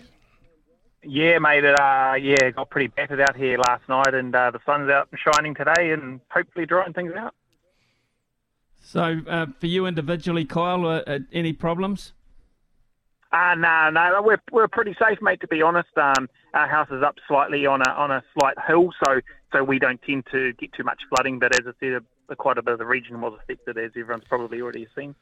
Well, our thoughts go out to all those people in Whangarei and Northland, and even further north. Our thoughts with you, mate, and we wish you all the best, Kyle, in your endeavour to walk away this morning with $100. What subjects does Kyle have available to him, Logan? Yeah, here's hoping you can become a winner today here on Stumped. Kyle, the topics for you to choose from are the FA Cup, rugby sevens, and golf. Oh, none of them are my strengths. I'll go golf, please. All right, good luck. I have to say, sometimes when we put golf in here, we bring in some pretty tough questions. It is Stumped after all, but these ones, maybe not so bad. We'll see how we go. First question for you, Kyle. What is Tiger Woods' first real name? What is his first name? No, she's eluded me straight away, guys. I can't even think of it, to be honest. Sorry. One of the worst things I have ever seen done on a cricket field. Feel like you throwing Harry Kewell at me. Smithy, over to you. Now, I think I could get this wrong, Kyle, so don't panic here. I think it begins with E. I'm looking at an Elston or an Eldrick, or I'll go Elston. One of the worst things I have ever seen done on a cricket field. You're close, Smithy. You said it. Eldrick. No! Really? Yep. Eldrick. I can't believe that. Okay, Kyle, you're a survivor. Well done, mate. Lucky. I thought you were going to nail that one, Ian. I should have nailed it. I mean, hell, God, the most famous sportsman in the world, and you don't. Neither of us know his first name. How dumb are we? A pair of us. It's ridiculous, Kyle. The most famous sportsman on earth. All right, okay. Question 2. All right. What's his last name? What? Second question for you, Kyle. The US Masters will take place in April. Who is the defending champion? Right. Let me just whittle this down. I just need to think of who won it last year. Oh. I'm trying to think of the presentation in the cabin. Who gave it to who? I know that the handing over was done by the Japanese player Matsuyama, I think. Yeah, it's Matsuyama, isn't it? I'm sure it's Matsuyama's the defending champ. One of the worst things I have ever seen done on a cricket field. Smithy, I know you're visualising it. I can tell. Yeah, Matsuyama handed it over, and I've got to say, I could absolutely get this wrong as well, which is also pathetic. I'm trying to think who he handed it over to. Did he hand it over to Rory? One of the worst things I have ever seen done on a cricket field. Ooh. Scotty Scheffler. Oh, of course it was. Scotty Scheffler. Scotty Scheffler. Pathetic, Ian. This is pathetic. It's all right. Oh, this there's is pathetic. there's one question to go here, Kyle. $100 TAB bonus bet on the line here. Who currently holds the number one spot in the world golf ranking for men? That would have to be. Let me just think. Rory McIlroy. Just a couple of chips down the wicket, right in the slot, and away it goes.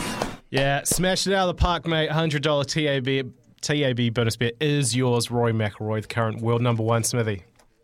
Yeah, despite the great performances too from John Rahm, who is really knocking the door down on Rory McIlroy, but Rory McIlroy is the number one. Man, Kyle, you haven't been lucky with the weather, but you got lucky this morning. I think it's fair to say I should have got John Eldrick, and I certainly should have got you on Scotty Scheffler. For God's sake, I saw the whole tournament and the presentation, and I could not get it back to me. Mate, enjoy the $100. Thanks very much for taking part. Enjoy the $100. Robbie will take you, make sure he's got your details, and let's hope you can. Hopefully, you can turn it into a lot more money. Well played. Congratulations, and we'll hope to speak to you again, Kyle. And dry out, along with all your folk. We will. Thanks, Ian. Have a nice morning, guys. Thank you.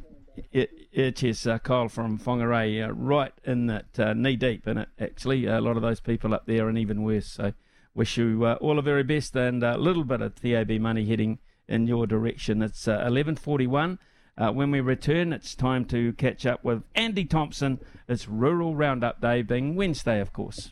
Right, let's get across to Andy Thompson, of course, because it's a Rural Roundup Day, and you can listen to Andy on all frequencies except for those in Auckland and Wellington. And if my eyes don't deceive me, Andy Thompson is still in Christchurch. And aren't you the lucky one, Andy Thompson? You got to see Elton John. This is where he didn't fly to Auckland to go see him. G'day, Smithy. Exactly, mate. Yes, just as well I didn't fly to Auckland. Very pleased about that. Yeah, last Tuesday night, Elton played here. As it turned out, his last concert ever in New Zealand. And I can tell you the 27 to 30,000 people who were at that concert particularly enjoyed it. I know quite a few of my friends actually flew to Auckland and got caught up in that disastrous weather event, and felt really, really sorry for them because it was such a great night. But yeah, what a shambles that's been. What a shambles it's been, of course, and it impacts very heavily on your area as well. We've seen most of the shots of flooding have pertained to the urban areas, and the streets being awash, etc. Things overflowing in all parts of Auckland and Northland now. But of course, it's taking its toll on the agricultural side of things as well, and that will impact on us as buyers.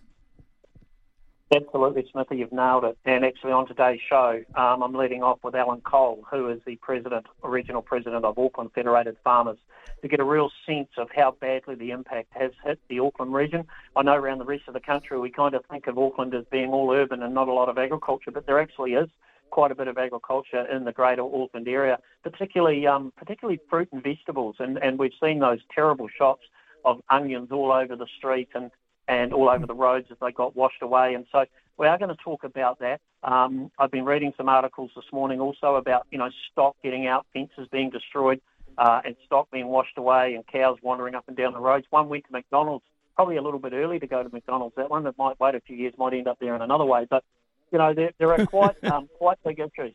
So we are going to talk to Alan about it. And I think, to be fair, Smithy, I think obviously the inundation of the Auckland urban area is obviously a massive story, and it is incredibly moving to see it, and particularly what blew me away on Friday night, and I don't know about you, but just the pictures of Auckland Airport being flooded. I just couldn't comprehend that. I thought, oh my God, are we living in a third world country or what when something like that happens? But going back, the flooding in Northland, the Coromandel, right over the top of the North Island into the Waikato and down into the Bay of Plenty is a significant event. And it is going to impact on prices, cost of living.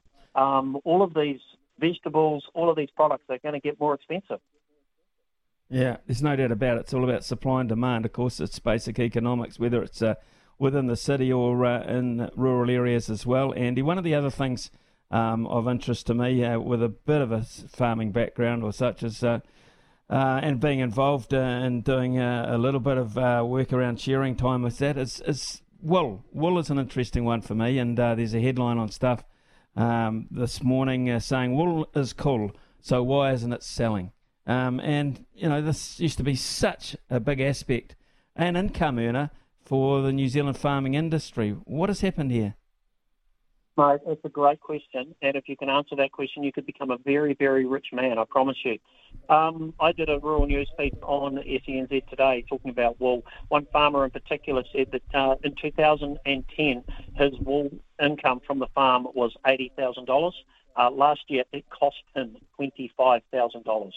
So wool now is about, strong wool is about $1.20 to $1.50 a kilo. It used to be around $5 to $10 a kilo.